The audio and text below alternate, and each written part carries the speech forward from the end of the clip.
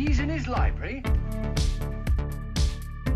Confound it, madam, my language is most controlled. I say we take off and nuke the entire site from orbit. It's the only way to be sure. In 1,000 years, Gondahar was destroyed. 1,000 years ago, Gondahar will be saved. The spice extends life. Silent Green is people! Welcome, listener, to Star Crashed. In this podcast, we discuss genre movies released before the year 2000. And in this episode, we'll discuss Sphere from 1998, directed by Barry Levinson. I describe it as a sort of survival, science fiction, action, drama kind of thing. What are your thoughts on that, Linnea? Yeah, pretty accurate description, I would say. Yeah. Underwater survival, yet also space survival, kind of. Strangely. Yes. We'll get more into that later. We'll explain everything, don't worry. Yeah, so it's kind of weird because for this episode we were also meant to both watch The Abyss. Yes. By David Cameron. Now you watched The Abyss, and that's from 1989, I believe. How would you describe that one? I've also seen it, but it's been like 12 years, so I don't think I can talk that much about it. Well, I think Sphere is, at least to some extent, a wannabe of The Abyss. I think The Abyss it isn't quite as much horror as I think Sphere is sort of touching on, but otherwise The Abyss is the superior film. It is also an underwater / space survival science fiction film, and it is really, really good. Yeah, as I remember The Abyss, I thought it was a very interesting take on sort of, okay, so kind of spoiler here now. Spoiler alert! Alarms are ringing right now. But so it's an interesting take on First Contact and like what can that look like with an alien life form. So I think that is like one of the classics in science fiction films because of that. I think it's a very well made movie. Like as I remember it, I remember being very impressed and really having this sort of feeling like they're definitely underwater, and they really do a lot with that. Whereas in Sphere, where they're also underwater, it doesn't have the same weight, both physically, as in, you know, water really has this sort of pressure and denseness to it when you're that far under the surface, but it also doesn't have a lot of weight in terms of the fear you might feel when you're trapped in a small space with a very little amount of air or a swimsuit or a wetsuit that's really tight on your body, and that's like just a thin layer of fabric really between you and drowning. Exactly. I don't quite get that with Sphere. I do think it has its moments, but it's not there quite as well as I remember, for example, The Abyss being. Yeah, I absolutely agree with you. The Abyss uses its environment much more and much better than Sphere. Like you say, you know, this fear or these sort of dangerous situations that can happen when you're underwater, they actually play a part in The Abyss, not quite to the same extent in Sphere, or not as successfully, at least. Yeah. And also one thing that I would say is a positive, a plus, a gold star for The Abyss is that the characters are just much better in The Abyss. I'm not necessarily saying they are better people, because you can argue that some of the relationships in The Abyss are maybe not so good or well developed, or with modern eyes, they might not look so good, but they are realistic. They are human, and the people actually act like humans would, which I can't actually say about all the people in the Sphere, but No. we'll get to that also. Yeah. So maybe this is the perfect time then to sort of go over these two films and what they are about. I think I will leave The Abyss to you, and I can maybe quickly go by Sphere. Or do you feel like that there is a better way to present the two? No, sure. Go ahead. Yeah. So let's start with the trash fire, and then we can get into the dumpster dive with a whole lot of treasure in it. That is The Abyss. So the Sphere is, or just Sphere I should say, it's kind of interesting because it's based on a book by Michael Crichton, who is I feel like kind of the Stephen King, but in like science fiction action books. Like he churns them out, I feel like. And he does have a lot of interesting ideas. So I'm always like intrigued when I see that there is a film that is based on a Michael Crichton book, because I do feel like he has a way to sort of do things in like I've only read like 1.5 of his books, but I do feel like it suits well to being adapted into film. It's probably what I want to go say. They're very cinematic, I think. Thank you. Even though they're books. That's the word I was looking for. Exactly that. So this movie starts out with a psychiatrist, played by Dustin Hoffman of all people. We'll get into that maybe later, I don't know. Mm-hmm. And he is brought into a sort of almost like a war zone, but like there are ships all around and they are way out in the ocean, and he's taken there in helicopter to meet up with a military man who says that, well, you know, you wrote a report many years ago for a different presidential administration, and that report is basically our Bible over here. Like this is how we decide how we are going to work with this thing we have in the ocean. And Dustin Hoffman is like, oh, okay. And in this report he basically said that if you're going to meet an alien, then you need a psychiatrist, a marine, or some sort of biologist, I think. And an astrophysicist and a mathematician. Correct me if I'm wrong, but I believe those were the ones. Yes. To sort of have your A-team to deal with this sort of situation then. So he meets up with the team, and they get to know that there is a spaceship underwater, like way, way, way underwater. And it landed in... like it crashed or landed there in like 1789 or something like that. So it's or 1729, like it's been there for a very, very long time. And they are there to sort of investigate and open up a hatch also.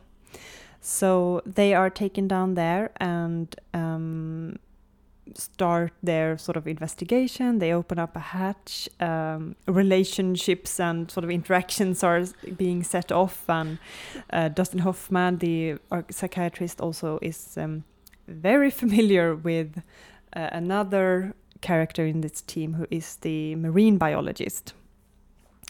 And then things start shit starts hitting the fan, let's say, because they encounter on this weird spaceship, they encounter something very, very mysterious, like a very enormous ball or sphere, which doesn't reflect them. Like it's completely, it's almost like a mirror, but it doesn't reflect them, and it's very it makes them uneasy and unsure what's happening. And also they find evidence that, in fact, this spaceship is not a spaceship that alien to us landed on our Earth. No. There are humans on board this ship. And they, because of accidents, sort of entered a black hole, I think was the gimmick they used. Yeah. And they entered, made a time travel and ended up here. I like that expression. Made a time travel. Yes, I was like, well, they did made a time travel, and they should have honestly picked up a better brochure for their next travel, like Bahamas or Antarctica. I don't know, whatever. No. So that's the setup, and then they basically sort of need to survive and interact with this being, but it's not as cut clear as it seems to be for them in the beginning, and then the mystery unravels from there. Anything you want to add to that? No, I think that covered the important parts, or Yeah. I should say the most interesting parts. Yes. Because Sphere on the surface, surface, pun intended. It doesn't sound so bad, you know. That the concept is, yes, intriguing, fascinating, interesting, exciting. But in practice, in execution, goddamn, is this film boring? It's so boring. Like I almost wish it was worse than it is, if you get what I'm saying. Like, and here's the thing, like I was saying previously, like, oh, Dustin Hoffman, like I feel like he's miscast. I don't think he's doing a bad job with it or anything. I just don't buy into him and how he's doing the role, kind of. But he still does like a good performance. All of these actors, like we have Sharon Stone as the marine biologist whom Dustin has a relationship with, and we also have Samuel L. Jackson, also very good actor, and then we also have Liev Schreiber, also well-known, good actor, and surprisingly Queen Latifah, who was cut way too short in this film. I was so sad. But yeah, so you know, competent actors. I almost wish they weren't, because it might have been entertaining that way. Yeah. I mean, I was sort of thinking, as I was sitting watching this, I wish it was Another Life. Oh, I mean, my God. I hate Another Life, as we sort of established in our Yes. special bonus episodes of the podcast. Yes. But Another Life is, when you talk about it the way Ebba and I do, it's fun. You know, Ebba and I have a great time shitting on Another Life. Yes. But Sphere, I don't know quite how you can do that and enjoy yourself. Like, it's hard. It's hard to shit on Sphere in the same way that you can entertainingly shit on Another Life. And honestly, I'd rather watch Another Life like multiple episodes than watch Sphere again, because I do think like there is something with this sort of hair fine line between good and bad, and this movie ain't writing it like the way I wanted to. Unfortunately. And like I feel like it's too bad, because like as you say, like the concept is interesting, like the idea is interesting. It is kind of like trying to do the Abyss thing. So I wonder if Michael Crichton wrote this before or after the Abyss. I'm actually gonna look that up while you maybe have some insightful thoughts while I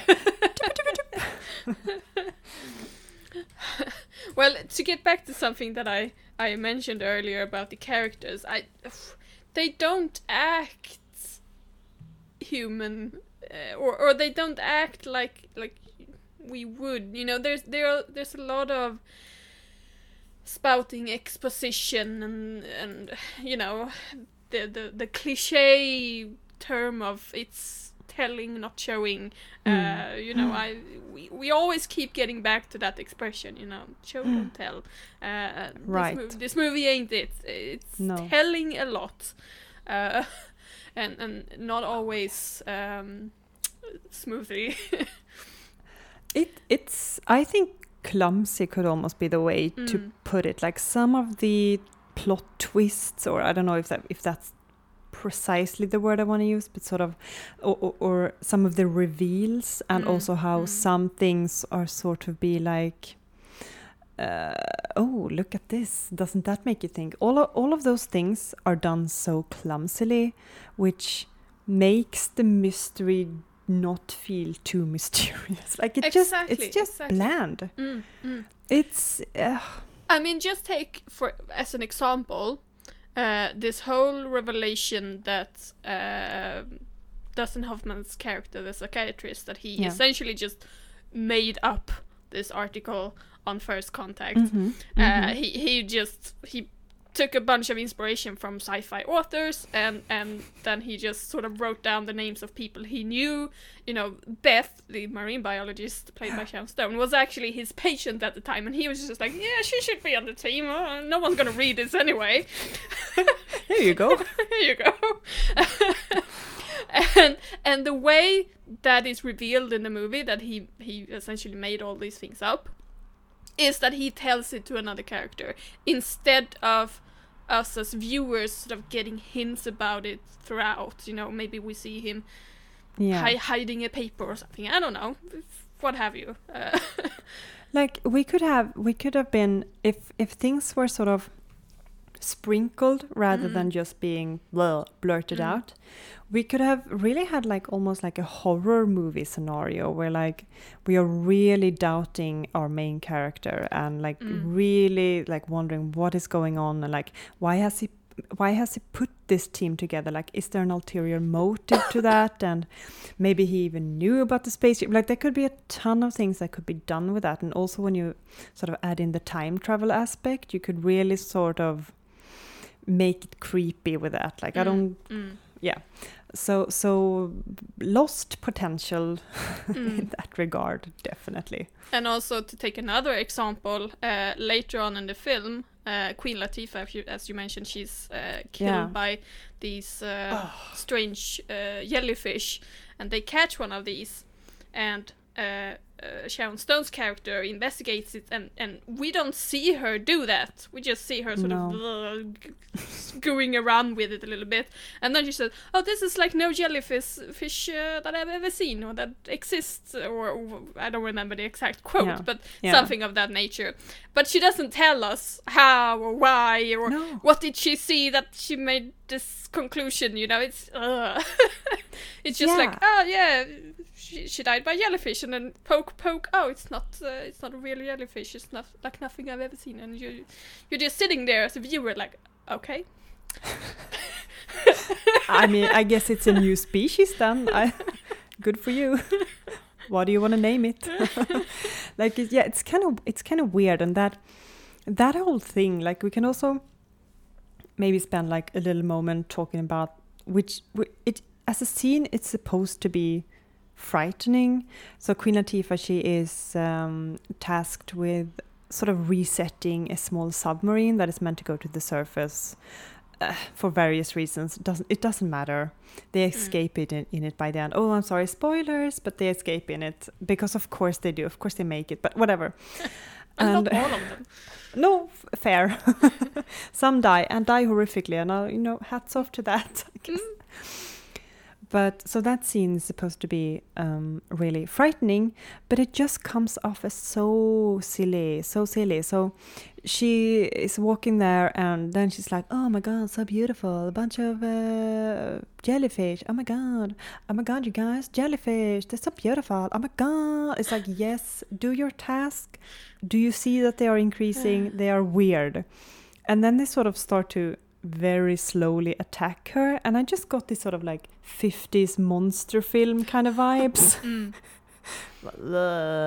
Slowly attacking, and the person has all the time in the world to run away, but they don't because the scene's not supposed to be like that. And then like the finale is of course like the abduction and weird remarks by Sharon Stone's character, and it's just like, well, I don't know. What? Y'all are incompetent. I don't know. Bad report, Dustin. Bad.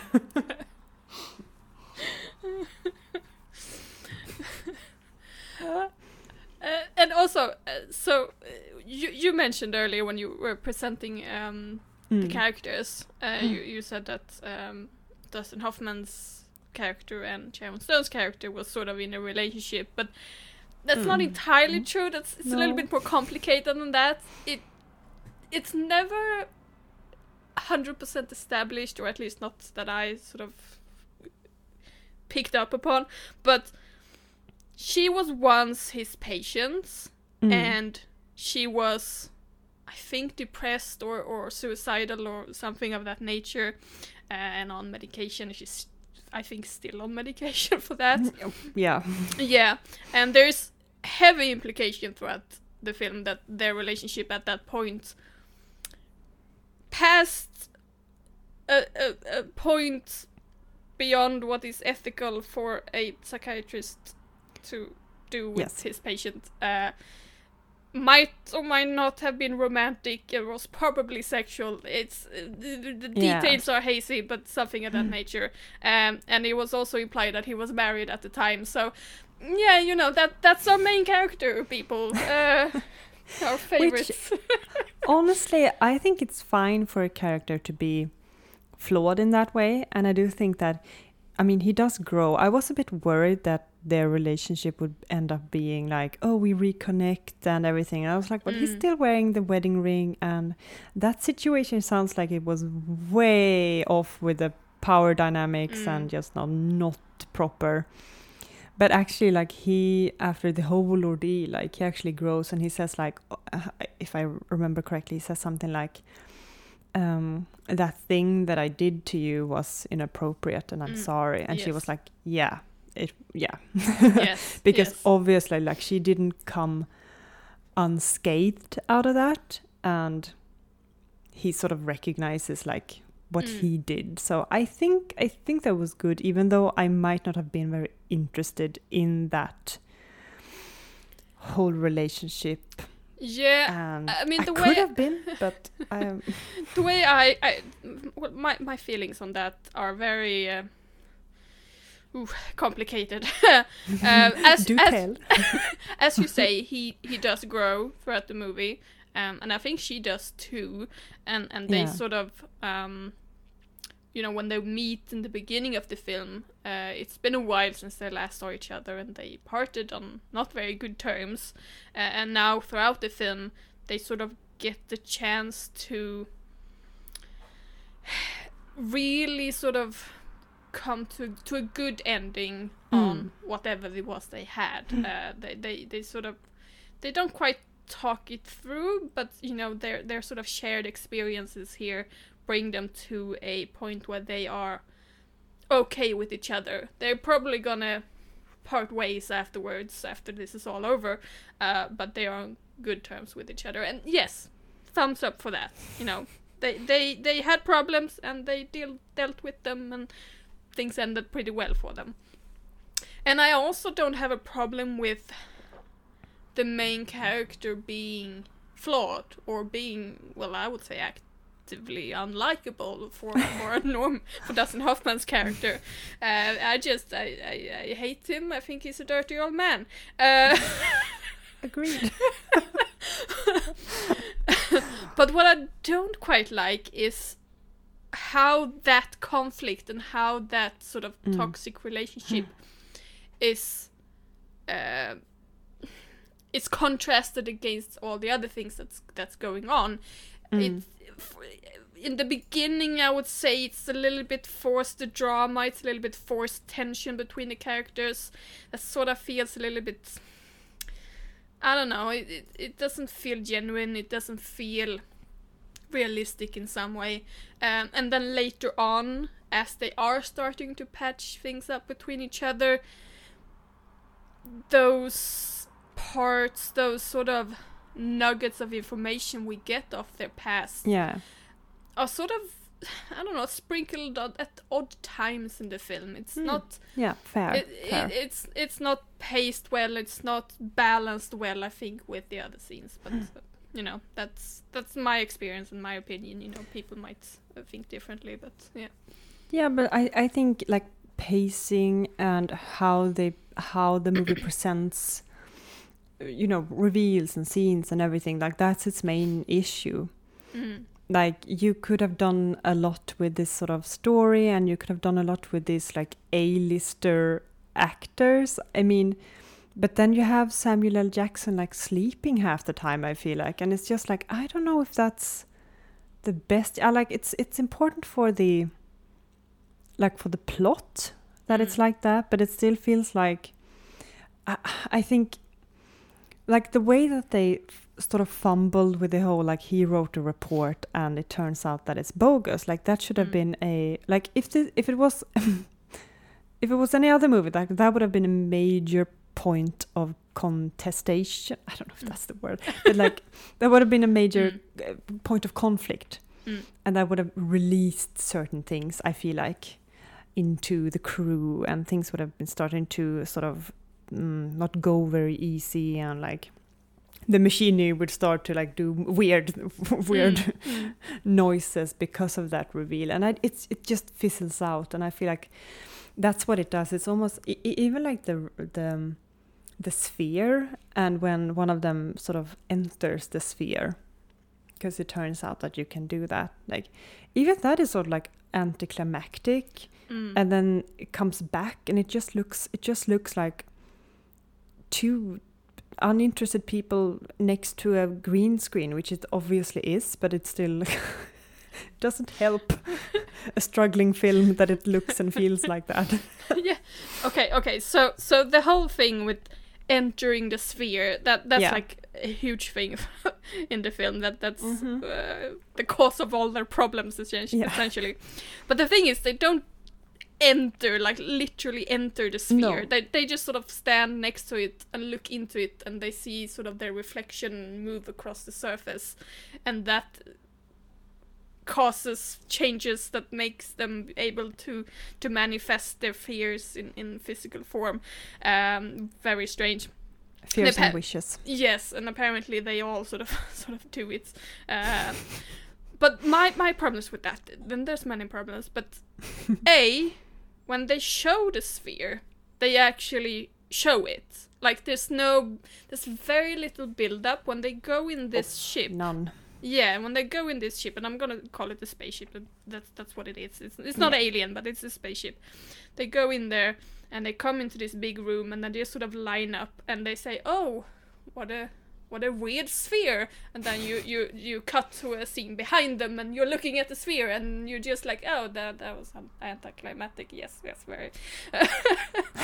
So it's really, it's just there. It's so weird why it's done like that. It's like contrast that with a film like Arrival, and the feeling and the sort of how that fantastical spaceship is presented, and the sort of eeriness that comes out of that, and people's face and everything. It's couldn't be more different. And I think it should evoke that in Sphere, but it's Yes, so it's very anticlimactic. And then the first person who quote unquote enters the sphere is Samuel L. Jackson's character Harry. Samuel L. Jackson.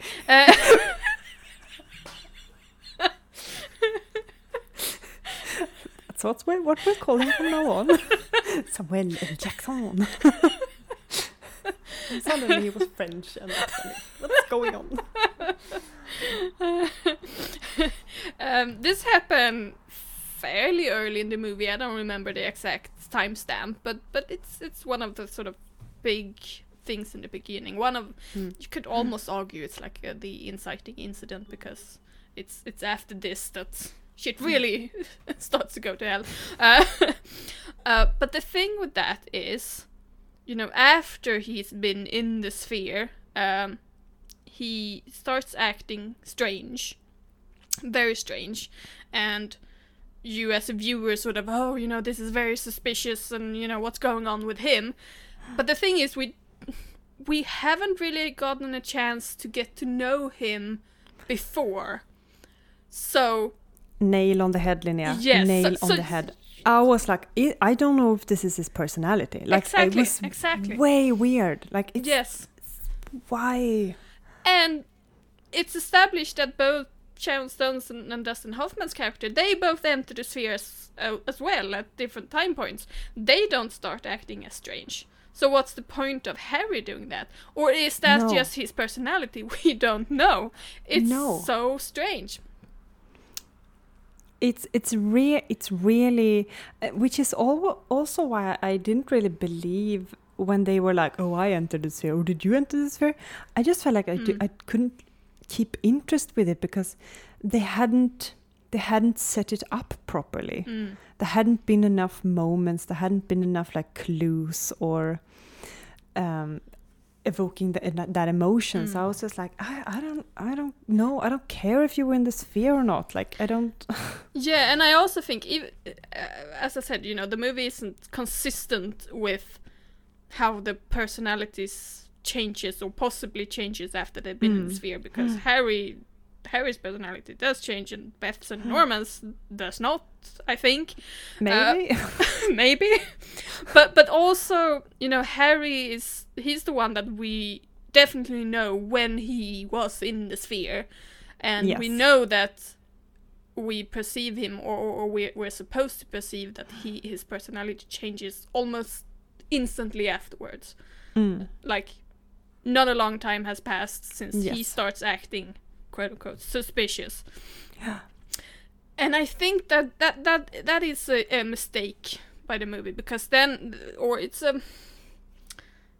kind of a red herring. We're supposed to focus our attention on Harry and sort of, what's going on with him, and then sort of other mysteries also happen at the same time, and how is it all connected. I would have liked to have all three personalities, or all four if we count Ted, the astrophysicist. Yeah. All four of their personalities sort of change subtly. Yes, thank you. Change after they've been in the sphere, and we as viewers would sort of pick up on, now Harry did that. That's not like Harry, and then now Norman did this, and that's not like Norman, and then that would just sort of pile up on each other, and the tension would rise, and the mystery would grow evenly.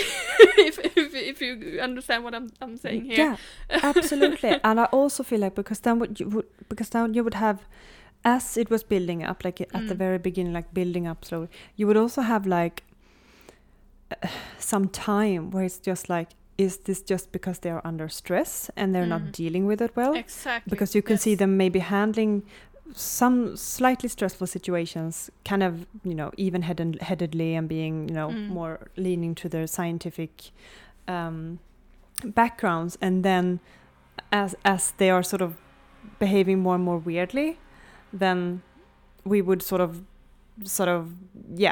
be like, now they're acting kind of strange. Or is it just stress or not? Or like, are they under the influence? Are they clones? They could have like all sorts of weird like thoughts if you weren't to enter that direction. So it's just a lot of lost potential, I feel like, when very watching much this. So, yes.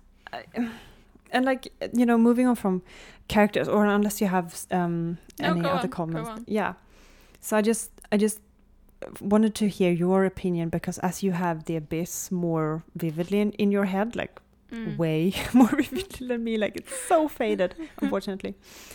But like, how do you feel like how they handle the whole underwater situation? Like, I would be interested, like, if you compare the two, and like, what makes one feel better when they are in suits or in small submarines, and one not? Like, obviously, like David Cameron has like a genuine fascination with underwater. Like the technologies like he's developed for films has been used in like underwater research. Like, he's a nerd for that shit.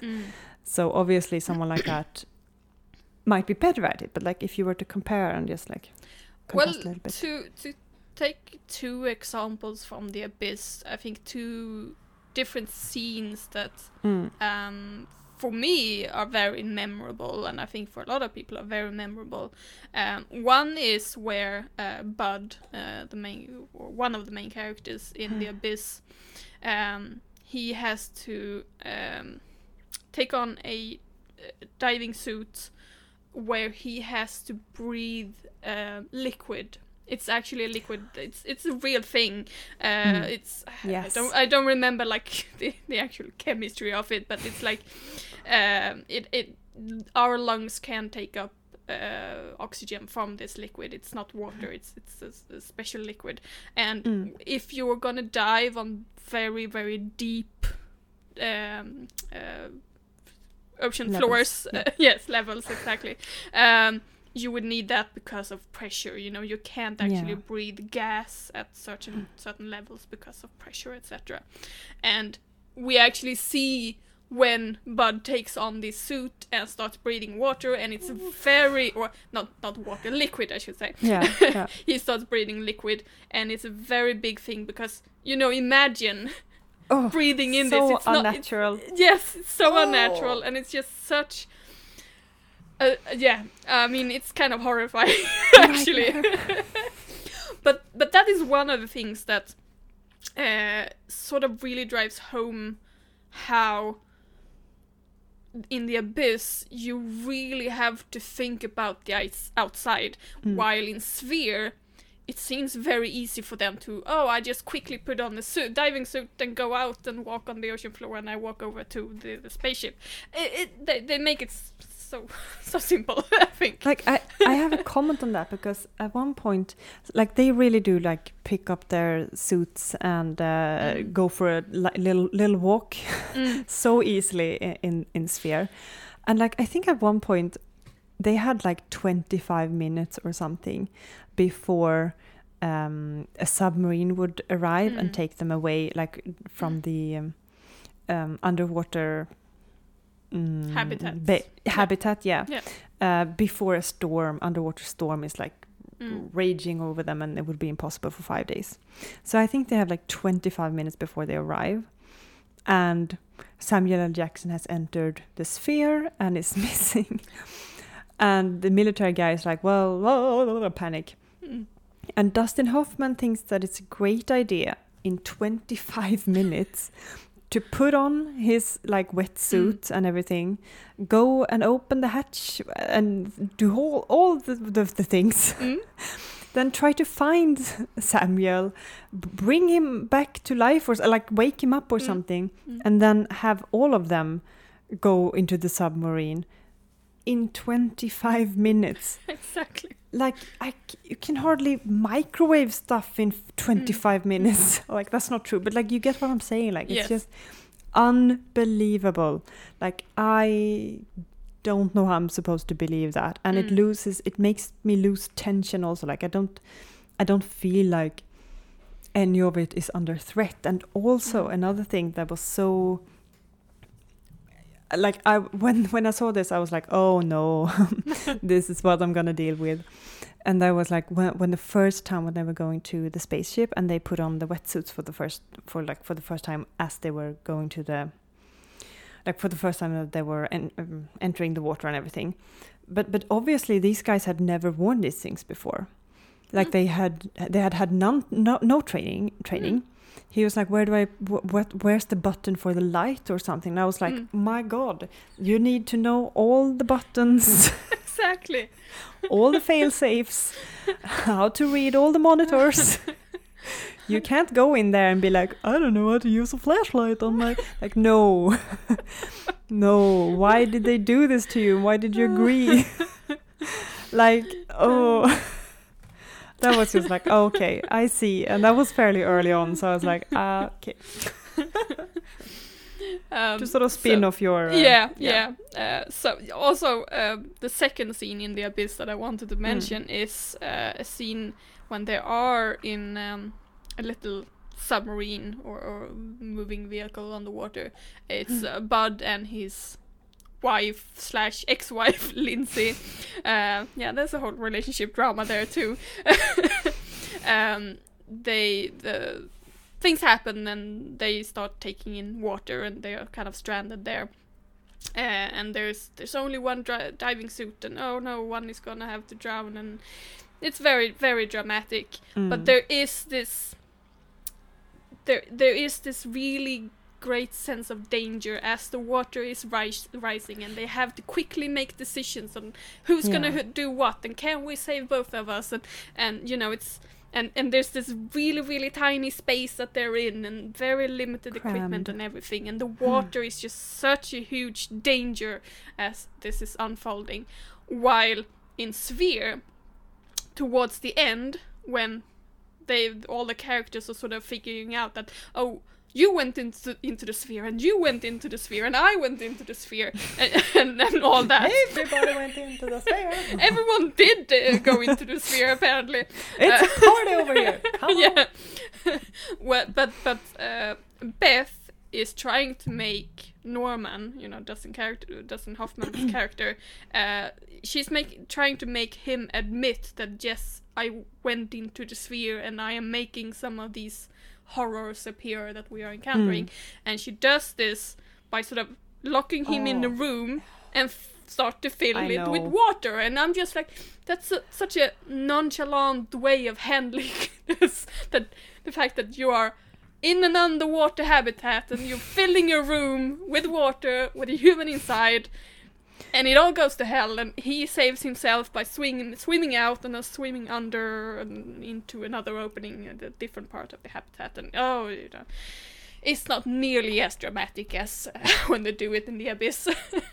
And honestly, like, as you're bringing up the scene, like, I don't know how underwater things work precisely, but I feel like if you are that far below surface level, the pressure, the cold, I mean, I don't think he could do the thing he did. Like, and also, like, they've been in this habitat for a while. Like, I'm sure they've seen the schematics, but being in that sort of like adrenaline-filled panic mode that he's in, it's super cold. He's got this flimsy thing that he found on the floor in the lab, like, to have air, basically, like it's oxygen.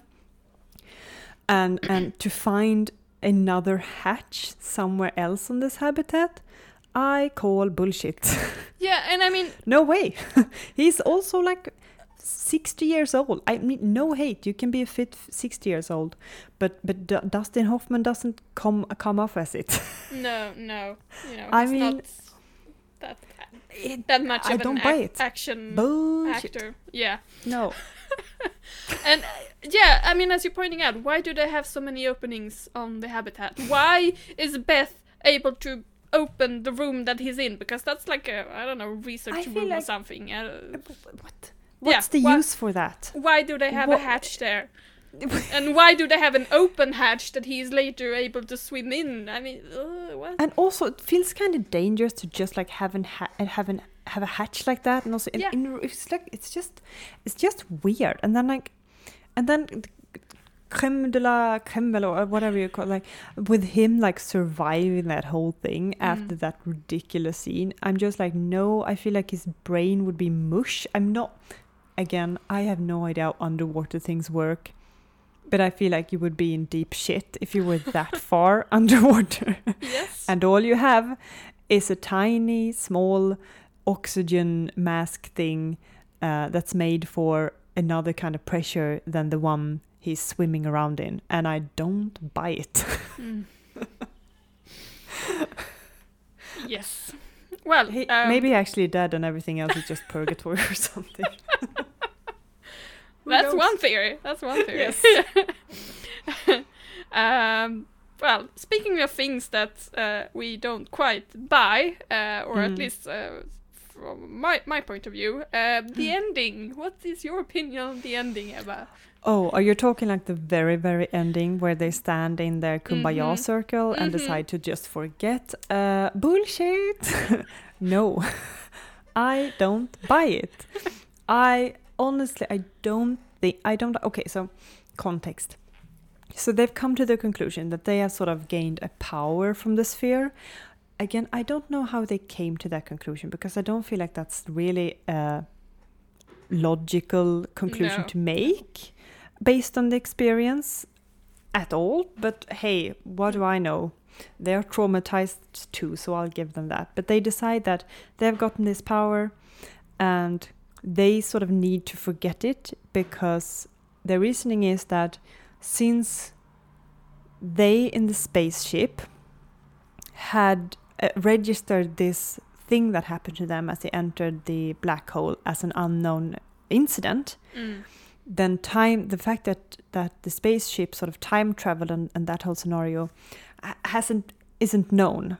So they wouldn't know. So they're like basically like, oh well, how do we solve this sort of paradox? Yeah, how do we know of this event now in the present and not in the future? Yeah, exactly. So they decide like, okay, so we didn't die, because that's what Samuel L. Jackson, like, I feel rightly assumed. Yeah. Like, fair. So they say, well, I think it was his idea also, like, we should just forget it. So apparently standing in this circle and counting to 3 and deciding that, well, we'll just decide and wish to forget it now, will make it all go away. And I feel like, no, if it were that easy, then you wouldn't be in the shit you were earlier.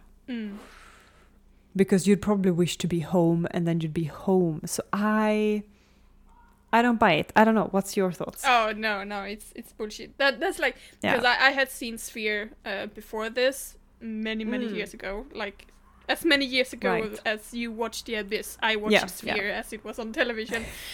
And TV6. Probably, yes. Yeah.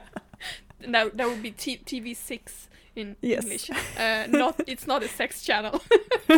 No. This is where you get your Jean-Claude Van Damme and Simpson.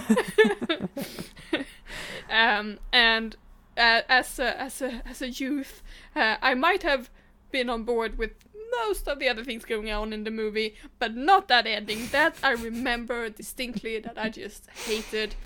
And as you say, it just doesn't make sense. I mean, nope.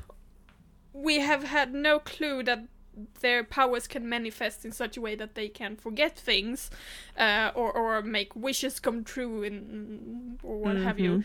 We've seen it manifest their fears, but that's a different thing, I would say, yes. And they have no reason to believe that would work. But if we assume that, yes, they can just stand and hold hand and decide to forget that they have powers and forget about everything, so that they can't tell the military about it, etc.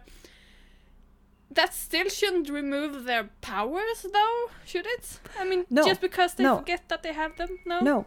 I'd imagine, like, it really doesn't make sense, because as I was watching it, I was just like, well, then you'd just forget that you have powers, and you'd be super confused when they are still manifesting things. Exactly. So it's just like, well, why Exactly. No, last straw. I was pretty done by this point, honestly. As I was watching it, I was like, nope. Please roll credits. But this was your first time viewing it, right? Yeah, I like this cover. I think I've seen it so many times in,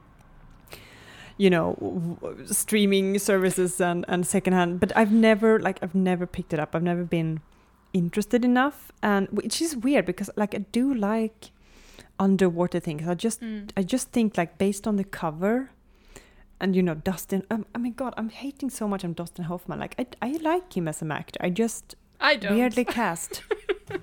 Thank you. Do I like him? Well, I do like him. Like he's all right, but like I feel like it's sometimes you cast actors because you know that you are sending a message to the audience, like, we cast this person because we know that what you get. You get this kind of film. And I feel like the cover and sort of him being there, and in a way Sharon Stone, I guess, but she looks so weird that I didn't realize there was Sharon Stone until I saw the scene where Sharon Stone entered this film. I was like, oh, it's Sharon Stone. Like, they did something weird to her face. I feel like they... It was the late 90s. I think the haircut that she has is very 90s, but I don't think she really... It doesn't suit her, I think, in my opinion. But that's... No. Okay, so can we get into that? Because, so here's another tiny pet peeve early on. Because she comes off as so butch to me in the beginning. Like, the way she talks, the way she dresses, her hair, especially the way she talks. And I was like, wow, Sharon Stone does a lesbian, like stereotypical lesbian really well. And then it turns out that no, she and Dustin Hoffman had a relationship. And I was like, no, why did you do that? Like, I was getting flashbacks to when Kristen Stewart, she was in another one of those like underwater films like 2 years ago, I want to say, in an underwater film called Underwater. Great name. Just the most on-the-nose name ever. But yeah, again, so in this film, they also sort of styled her and sort of, to me, made her come off as butch, and then it turns out that she is at the very least bisexual. And I just feel like, why would you do that? I mean, of course, I'm not saying that, oh, if you're a straight person, you need to look straight, or you can't look butch or act, I don't know. But do you understand what I'm saying? Like, if you've already have a character that's sort of kind of coded that way, why not freaking have a gay woman then? Like, why? You've gone 90% there. Like, yeah. Hop on over to the full 100. So kind of tiny weird pet peeve of mine. As you were mentioning her hair, I was reminded. Yeah, Feel free to disagree. No, I think that's a very good point. I just wasn't sold on her hair, simply. And I don't know, it was a whole 90s aesthetic there that, I'm glad we left that behind. Okay, so I haven't watched The Abyss, so it'll be kind of hard for me to discuss it, but is there anything you want to bring up about Abyss that you feel it could be worthwhile sort of contrasting with Sphere? It's a good film. We should do a separate episode on it. Yes, probably. It deserves its own space and time on our podcast, I think. But yeah, Definitely. I mean, just short answer is The Abyss is a really good film. And if you're choosing between one of them, pick The Abyss, because Sphere is not a great film. No. Entirely skippable, really. Exactly. Yes. You have our blessing to skip.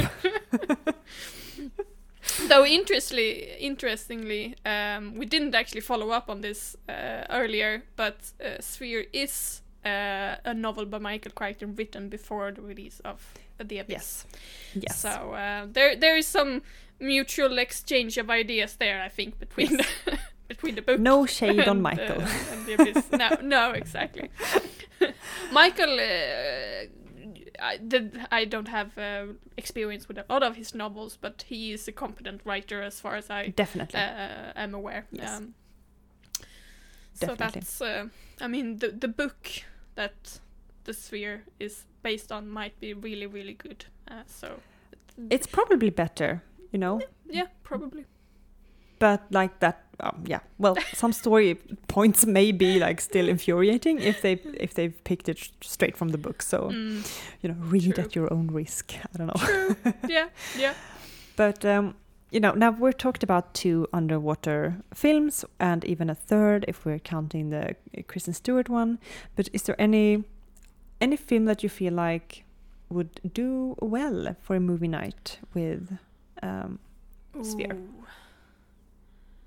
I mean, I made a movie night of Sphere and The Abyss, and that was honestly quite a good combo. Because they are the same yet different, kind of. Yeah. But I mean, I would probably go with something like The Thing. Ooh, that's a good one. Yeah, Carpenter's The Thing from 1982. It's not underwater, but it's still isolated and sort of have dangers from the environment. It's not water, it's more snow and ice and exposure, but still the same exactly. kind of vibe. Yeah, that's a good pick. I'd recommend Last Breath. It's a documentary on Netflix. Ah, yes. Which is about a man who does this like really, really low, like no low as in like low level on the ocean. Deep. Kind of, yeah, deep. Thank you.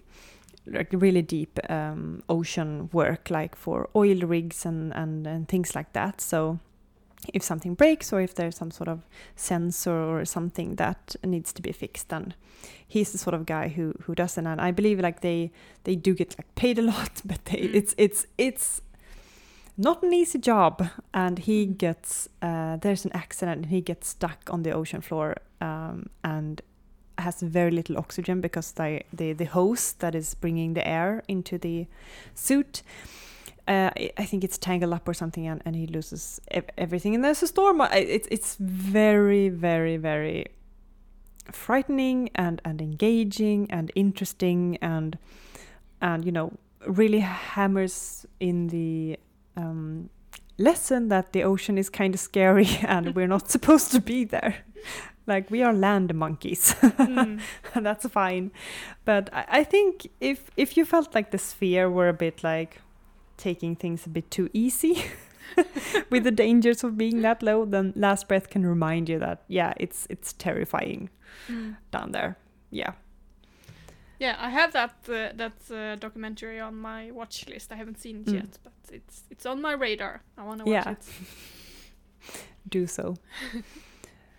But yeah, I think we've really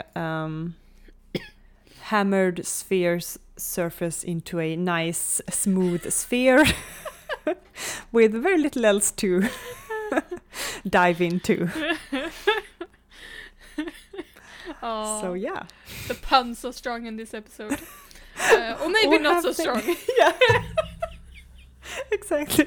Maybe they're at the bottom of the barrel. As weak as the plot point in no. Or as weak as the infrastructure of the habitat in Sphere. Exactly. My God, breathe on it and a little break. Well, listeners, if you want to know more about us, you can follow us on Spotify, iTunes, and similar places, and you can reach out to us at starcrashpodcast@gmail.com, and join us next time as we sit down and talk about another movie. Bye-bye. Bye.